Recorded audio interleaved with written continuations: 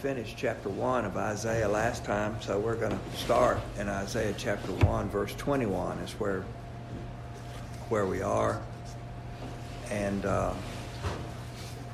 21 through 23 introduce kind of a lament here, I think, by Isaiah about the city. It's not necessarily in ruins yet, but morally it's in ruins, and physical ruins come later. Verse 21 says how the faithful city has become a whore, she who was full of justice. Righteousness lodged in her, but now murderers. That first word, how, there is a Hebrew word. It's also used, it's the first word in the book of Lamentations. It's kind of it's an emotional word. It's kind of a strong emotional word. A lot of times it introduces laments and stuff like that. So, that's what it is. I mean, Jeremiah is troubled for his city. So, let's see here. Verse 22, your silver has become dross, your best wine mixed with water. Your princes are rebels and companions of thieves. Everyone loves a bribe and runs after gifts. They do not bring justice to the fatherless, or the widow's cause does not come to them. It's just injustice. I mean, that's what he's lamenting. It's a civilizational collapse because of corruption. Now, I think we're experiencing that some in the United States. But, if you want to see bribery in action, go to some of these African countries, and I'm saying it's in our country. It's in our country, but I'm saying there are other countries that are actually worse. Is you pay the border guards a lot of money, to let you get a visa and all of this, and on it goes. It's just money, money, money. And you end up paying government workers to do their job. That's corruption, And so and it's all over the world.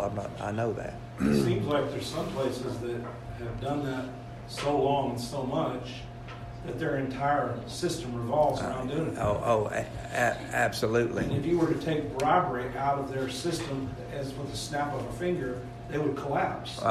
It would be a new world. Yeah. It seems too in this passage that it's also a city without mercy. Yes. Toward the fatherless and the widows. Yes, indeed. And we mentioned that last time, but we'll do it again because last time in verse 17, Isaiah says, cease to do evil, learn to do good, seek justice, correct oppression, bring justice to the fatherless, and plead the widow's cause, to visit orphans and widows in their distress. As we mentioned last time, James is not making this up. I mean, he's, this is in Isaiah, to visit fathers and widows in their distress. He repeats it in verse 23. They do not bring justice to the fatherless, and the widow's cause does not come to them. So again, in many, many ways, I mean, New Testament teaching is a continuation of Old Testament teaching. I mean, I see this so much. From what I'm interested in a lot, basically in the book of Proverbs, I'm interested a lot. You read through the Sermon on the Mount, and I can correlate almost everything Christ taught with the book of Proverbs. I mean, he's just expounding it, and it just goes on and on. So it's a coherent book. It's all his book. Yeah. But we really watch out for the transgender. We got to make sure that they're justified completely. But widows and orphans. Well, it just shows you perversion, just perversion. Mm-hmm. All right, verse 24. Wait a minute. In verse they do not bring justice to the fatherless and widows. We're talking about that. So, injustice in society, which is everywhere, is a result of spiritual harlotry or spiritual prostitution. That is, believing in Christ results in walking with Christ and obeying Christ. Or, in terms of Israel, believing in Yahweh results in walking with Yahweh and obeying Yahweh. And this is what Isaiah is complaining about. This is what is not happening in Israel, in Judah here. It's not happening. Okay, verses 24 through 26. Therefore the Lord declares, the Lord of hosts, the mighty one of Israel, I will get relief from my enemies and avenge myself on my foes.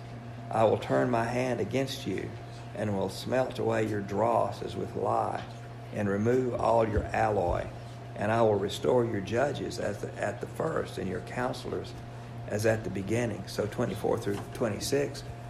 In verse 24, we see the multiplying names of God here. For instance, Adon, or Lord, Adonai, Yahweh Sabaoth, the Lord of hosts.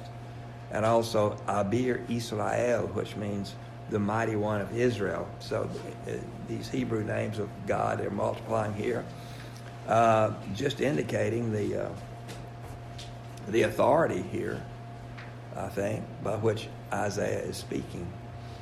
All of this might, or all of this mighty God, is directed against the enemies of God. In this case, Israel, or Judah, as it were. So God is directing his might against his people, and now they've become his enemies. How so? Well, through disobedience and sin. That's how they're becoming enemies of God. And he will avenge himself upon them.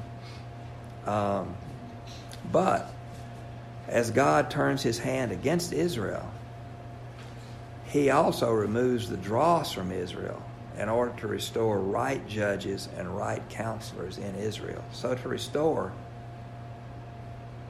what shall we say, a good society, as it were. Yeah. Okay. Well, yes, and no doubt. Yeah. So God prunes and cleanses in order to restore the faithful city. In other words, we might say, as the city goes from being Sodom to being the glory of God, as in the book of Revelation, as God talks about Jerusalem, for instance.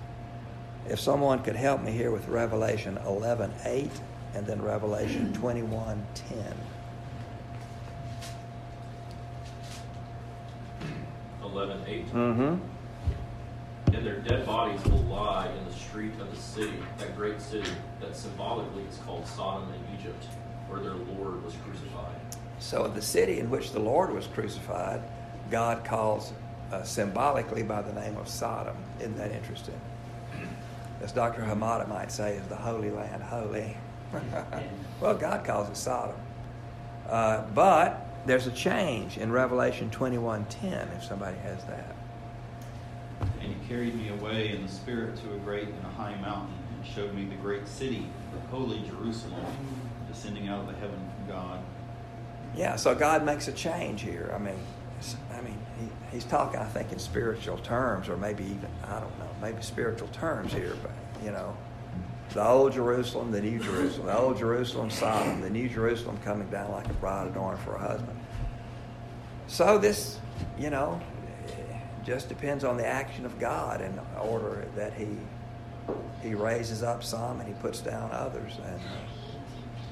And so we pray he'll have mercy on us. This little passage seems to be related to Psalm 82, which the phrase, "You are gods," yes, comes from. Okay.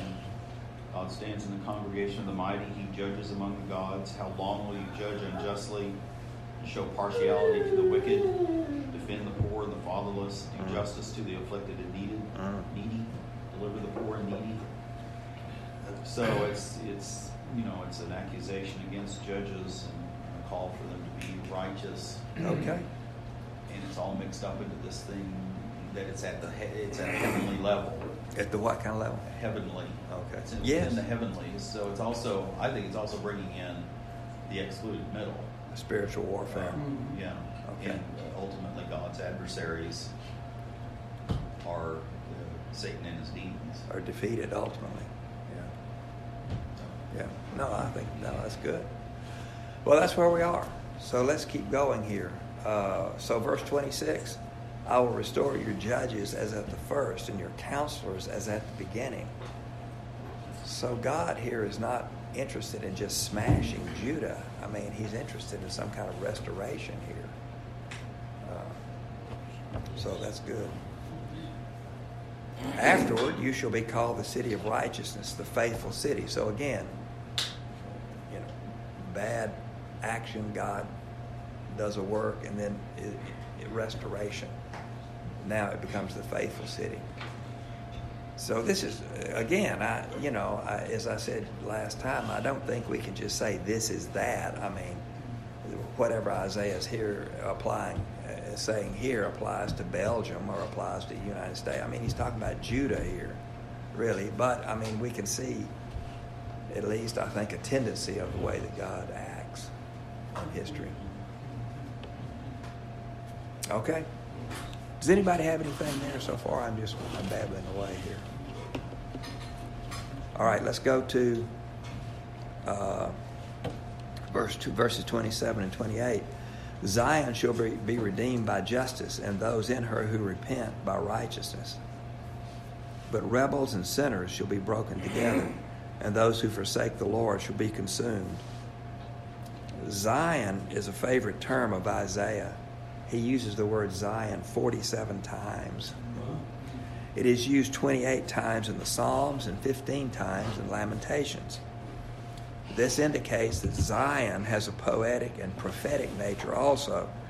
It creates a picture of chosenness, hope, and beauty which belong to those who believe. So Zion is a good term. It's the rest of those who believe and so forth. Zion shall be redeemed by justice and by righteousness. Let's see if I can read that again in verse 28. Verse 27, Zion shall be redeemed by justice, and those in her who repent by righteousness. So Zion is redeemed by justice and by righteousness. This is a both-and situation. Zion shall be redeemed by the righteousness of Christ, no doubt, and then she will be made right by us doing right. In other words, it's a both-and situation. It's not just that Christ has redeemed us and then we just put things on automatic and be happy because we're Christians. No, I mean, we also try to follow Christ and do right. That's how Zion is redeemed. Zion is redeemed not only by preaching, but also by action. If we could say it that way. All right, talk to me here. Is everybody happy so far? Your actions are a reflection of your beliefs. Indeed. Isn't that the truth? You will always act out the way you believe. Isn't that the truth? Yeah. All right. It shows us up, our actions show us up oftentimes. James would probably agree with that. Who's that? James. Yeah, James might be on board with that. All right, let's go to chapter 2, which is where we should be today. Verses 1 through, let's say, 4 or 5. Let's go through 5. The word that Isaiah the son of Amoz saw concerning Judah and Jerusalem.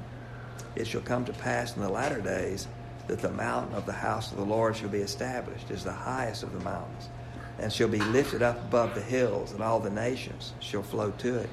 And many people shall come and say, Come, let us go up to the mountain of the Lord, to the house of the God of Jacob, that he may teach us his ways, and that we may walk in his paths. For out of Zion shall go the law, and the word of the Lord from Jerusalem. He shall judge between nations, and shall decide disputes for many peoples. And they shall beat their swords into plowshares, and their spears into pruning hooks.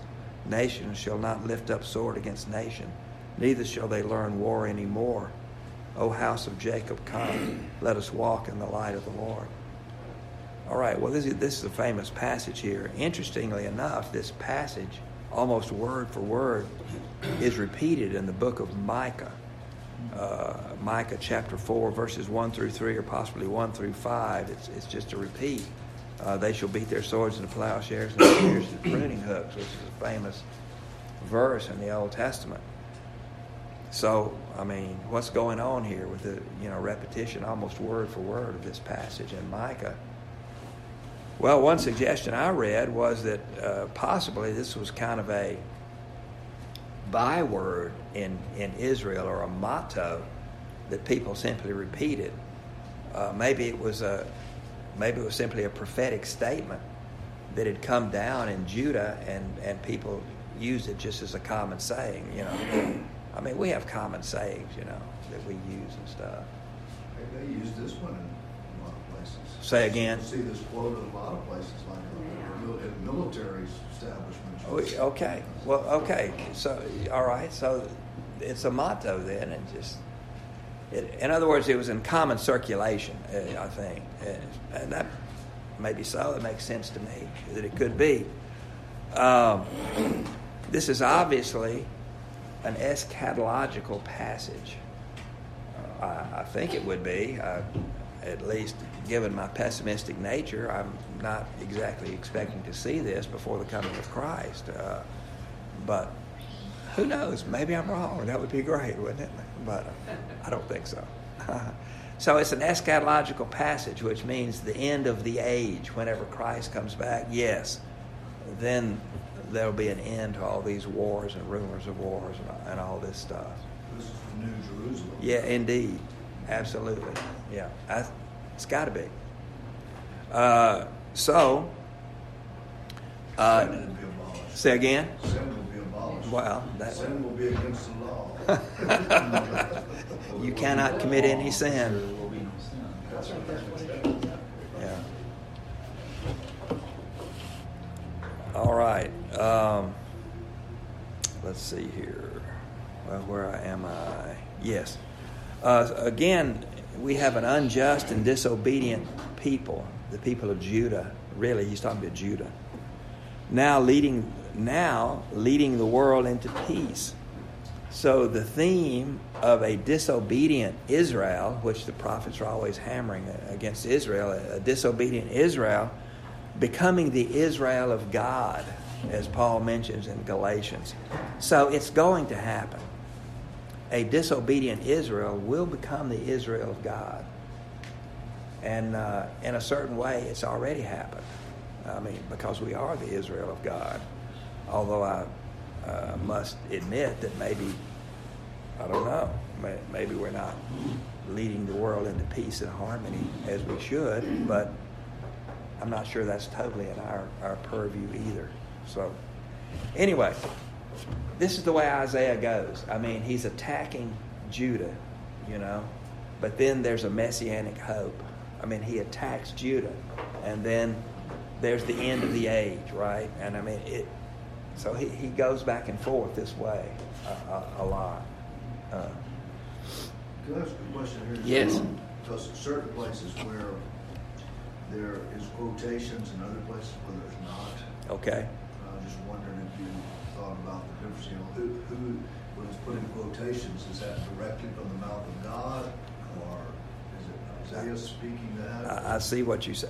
I don't know the answer to that. Yeah. Where's Connor when we need that?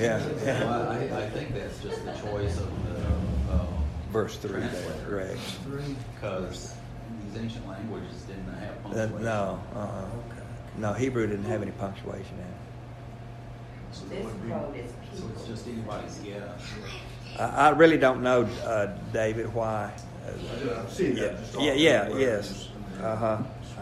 Yeah, I see what you're talking about there. Come, let us go to the mountain of the Lord begins a quote there, yes.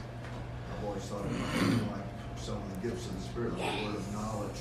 Yeah, but but to see that as being a gift from God, you're quoting it as him. But yeah, I don't know. I have no idea.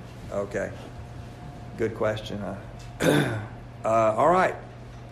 So we finished verse 5. Now there's a sharp shift of emphasis here. Again, this is just Isaiah. We have a wonderful passage about, it seems to me, the rule of Christ on the earth when we beat swords and plowshares and make pruning hooks and so forth.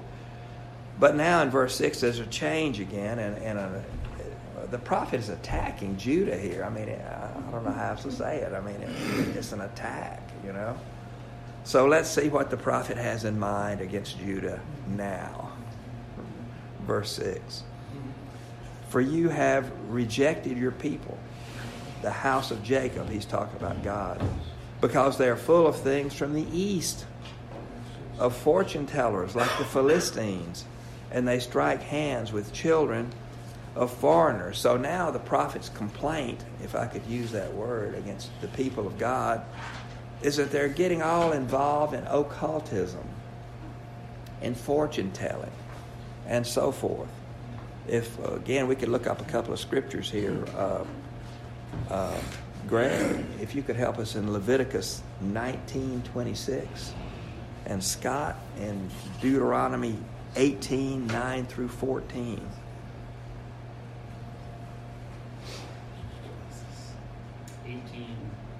9 through 14. Greg, that's Leviticus 19:26. Okay. You want me to go first? Mm-hmm. Just 26? Mm-hmm. Ye shall not eat anything with the blood, neither shall ye use enchantment nor observe times. So there's a prohibition here against using enchantments, whatever that is, but I mean, not to do that. Scott? When you enter the land which Yahweh your God gives you, you shall not learn to imitate the abominations of those nations. There shall not be found among you anyone who makes his son or daughter pass through the fire, one who uses divination, one who practices soothsaying, or one who interprets omens, or a sorcerer, or the one who is an enchanter, or a medium, or a spiritist, or one who inquires of the dead. For whoever does these things is an abomination to Yahweh, and because of these abominations, Yahweh your God will dispossess them from before you. You shall be blameless before Yahweh your God. For those nations which you shall dispossess, listen to those who practice soothsaying and to diviners. But for you, Yahweh your God has not allowed you to do so. Well, that seems to be pretty clear to me. I mean, as one of the preachers said, I'm a simple man with a simple message, right? I mean, read the Bible and there it is. So this was for Israel. I mean, absolutely not to do this stuff. Telling the future, going to gypsies to have your fortune told. And we take it just, this is just a game. Well, maybe so, but why not present a good example to other people, Finding witches at the door. Yeah, I mean, let's just stay away from all that. Go ahead, David, you were going to say But something. the movie, the book, The Exorcist, Yeah, based on a true story. Yes. But it's a boy, not a girl, okay. who is a Ouija board kid. See? Working a Ouija board, and next thing you know, he's, the devil's lifted him up out of the bed in meditations. Yeah, you're involved in stuff you didn't think, yeah. Well, I think we all know this, but I mean, here it is. And again, we get into the situation of, how much of Old Testament teaching for Israel is for us and how much not for us. And I mean, I agree, animal sacrifice is not for us because that has all passed away with Christ. But so anyway, we could think about This that is more. not passed away. It would seem not, but it would at least seem that God has a suggestion for us at this point. Okay. All right. So this is the prophet's complaint. This is not New Testament now. This is very clear Old Testament teaching. And the prophet is saying, well, look, you're doing all this stuff now that God forbade. So what's going on here. Verses 7 and 8. Their land is filled with silver and gold, and there's no end to their treasures. Their land is filled with horses, and there's no end to their chariots. Their land is filled with idols. They bow down to the work of their hands, to what their own fingers have made. So this, again, is a Babylonian scenario, and he's just saying you're picking up all this stuff that foreigners are doing, worshiping idols, etc. Verse 9. So man is humbled, and each one is brought low. Do not forgive them. Wow. Enter into the rock and hide in the dust from before the terror of the Lord and from the splendor of his majesty. The haughty looks of man shall be brought low, and the lofty pride of man shall be humbled, and the Lord alone will be exalted in that day. Again, let's be humble and walk with the Lord. God hates pride, and one day he's going to deal with it, and no doubt, in terms of nations and also individually. I mean, one day he's going to deal with your pride. One day he'll deal with it, and with mine too. And it's not going to be a pleasant scenario. All right. It's not pleasant when God deals with our pride now. That's what I'm saying. Oh, well, I was being prophetic here. How do you define pride? How do I define pride? Thinking more of ourselves than we ought to think. Looking at the work of my hands. I've done all this. Look at all this, and not giving God really credit for this. I mean, kind of like the original sin, because that was Adam's problem, elitism. And and even in Philemon, even Christ, he said, like, he didn't figure equality with God as something to be maintained. So, I mean, and that's the problem with a lot of the occult stuff. It's like, you can find the secret information. You don't need God. Right. And, pride is simply, putting anything else in God's position that's not God. Yeah. Exalting oneself. Not giving God credit, That was Satan's problem. He thought, I can be like God. It could be anything. I mean, it could be, good health. Say, well, wow, isn't this great? I mean, I'm healthy, Well, I mean, we're not giving God credit. All that kind of stuff. Almost every Greek play written deals with hubris. Really? Yeah. The pride of someone who watched them fall. And it comes, and they fall. Proverbs, the pride is the center of all contention. It's some people have argued it's really the original sin with Satan and so forth. Pride lifted him up. It's probably why God calls himself I am, because there's nothing else. No said. Okay. All right, very good. Let's go to where are we? Verse 12. Here we go. Verses 12 through 16. For the Lord of hosts has a day against all that is proud and lofty, against all that is lifted up, and it shall be brought low. That's it. Everything, as we lift ourselves up, then God has a way of bringing us down.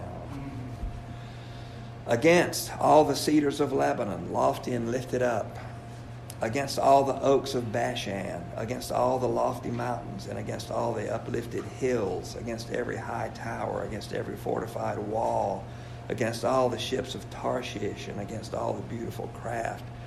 This seems to me to be poetic here. I mean, I'm not sure that God's actually going to attack the mountains, but he's talking about pride here, spiritual pride, the lofty mountains. So this is figurative or symbolic of the pride of man. There are listed 7 things that are impressive or mighty that will be brought low. I don't have anything on all of these, but he mentions the cedars of Lebanon. Now, I'm not sure that God just attacks trees, but it's symbolic here. The cedars of Lebanon are mentioned various places in the Scripture, known for their wood, their smell, and their abundance in Lebanon. There's still cedars in Lebanon, but not as many as there were, I asked a Lebanese woman that very question. What'd she say? 10 days ago. What'd she say? It was up in Ohio, and she's from there originally. She said, "Oh yes, all around." All around. Okay. Well, That's good. what she said. So. All right. Okay.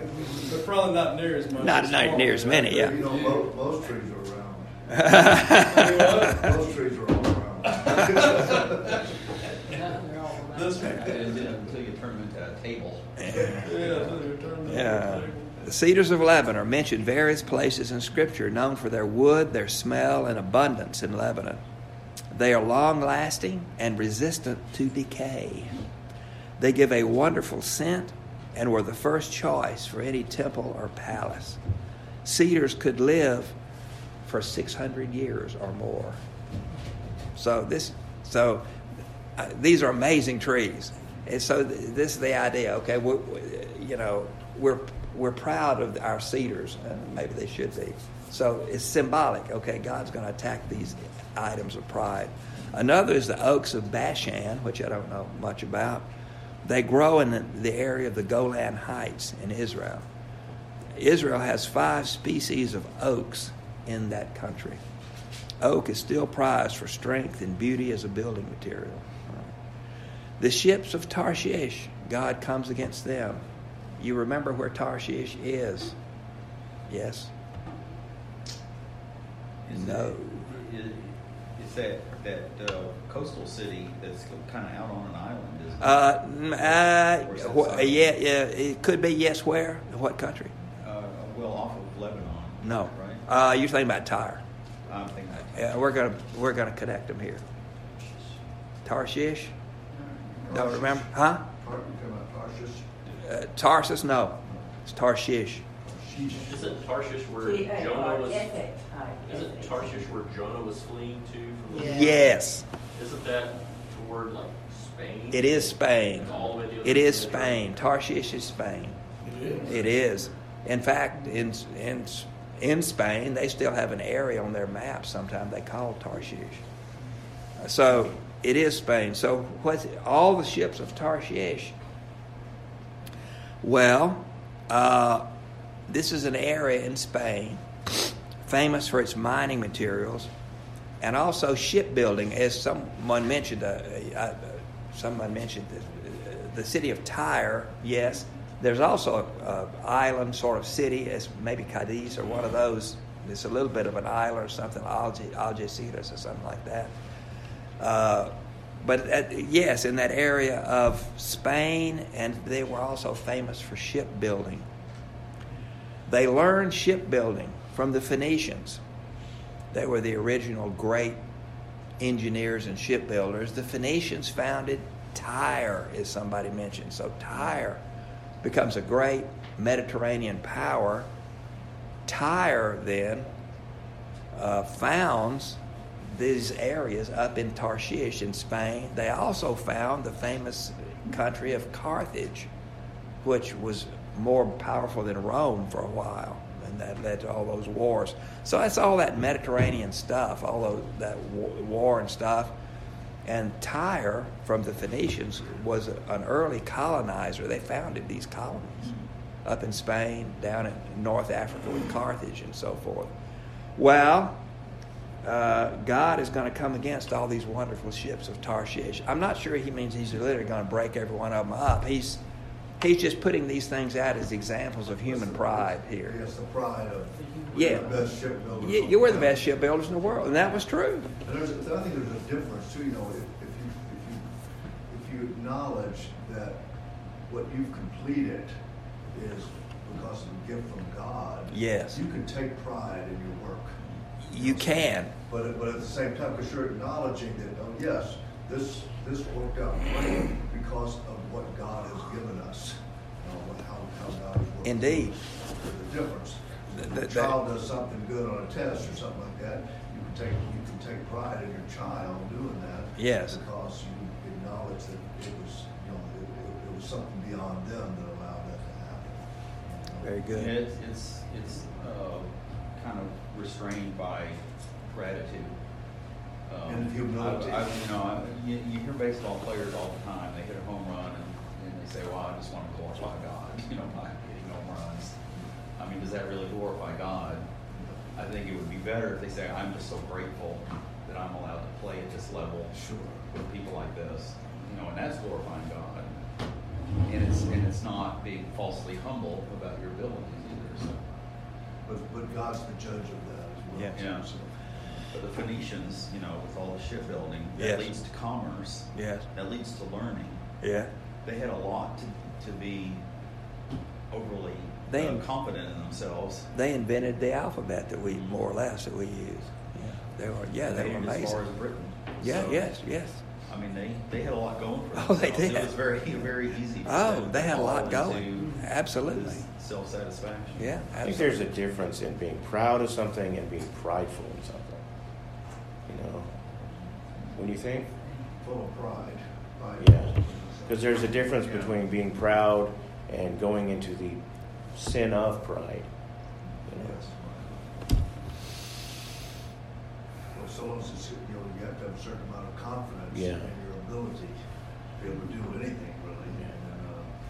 Yeah. I mean, if you can do something and you say, oh no, I can't do it. Well, you're just lying. I mean, you can't do it.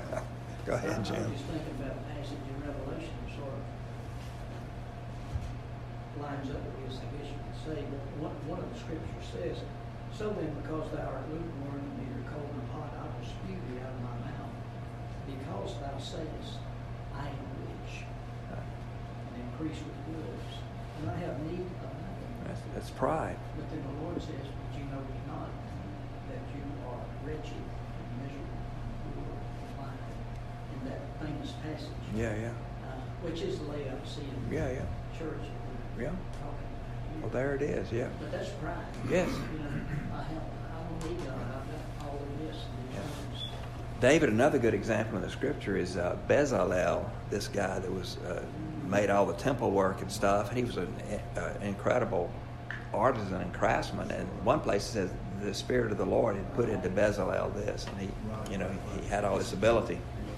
It's acknowledging that, so. Yeah. I never watch any of these sort of award shows for the film industry or something like that. No. Every so often there'll be somebody that comes along and they're thankful to God because He's allowed them to be able to do this. It doesn't happen very often, but Just a not parallel. Anymore, less and less. So just a parallel from Scripture is money is not the root of all evil. It's the What love. money is, it's elevating something out of its right place. There you go. And an interesting thing to read, I don't know if anybody else reads H.G. Wells, but talking about World of Worlds, where part of the book says the reason this great invading army was defeated because of basically, viruses, the common cold. And the line that goes that God in His wisdom saw fit to put on the earth. To saw fit to put what on That the God earth? in His... It's even said in the radio play, where He says, Oh. they were felled by the smallest of things that God in His wisdom saw fit to put on the earth. Which was a virus. Yeah. Okay. All right. Let's go to verse 17. We're bringing the pride of man low here. And the haughtiness of man shall be humbled, and the lofty pride of man shall be brought low. And the Lord alone will be exalted in that day, and the idols shall utterly pass away. Again, in the day of the Lord, all these idols will pass away. But before that day, there's a certain moral law, I think, in operation. In other words, there are certain natural consequences that accompany our sin. I mean, we sin, yea, and then we suffer because consequences fall in. On and on it goes. I mean, the soap opera just keeps on going, generation after generation. All right. 19. And the people shall enter the caves of the rocks and the holes of the ground, and from before the terror of the Lord and from the splendor of His majesty when He rises to terrify the earth. This sounds, we don't necessarily have to read it. I have a quotation here from Revelation about the coming of Christ, and people are saying basically this: for the mountains to fall on them, and they try to hide in holes of the earth and so forth.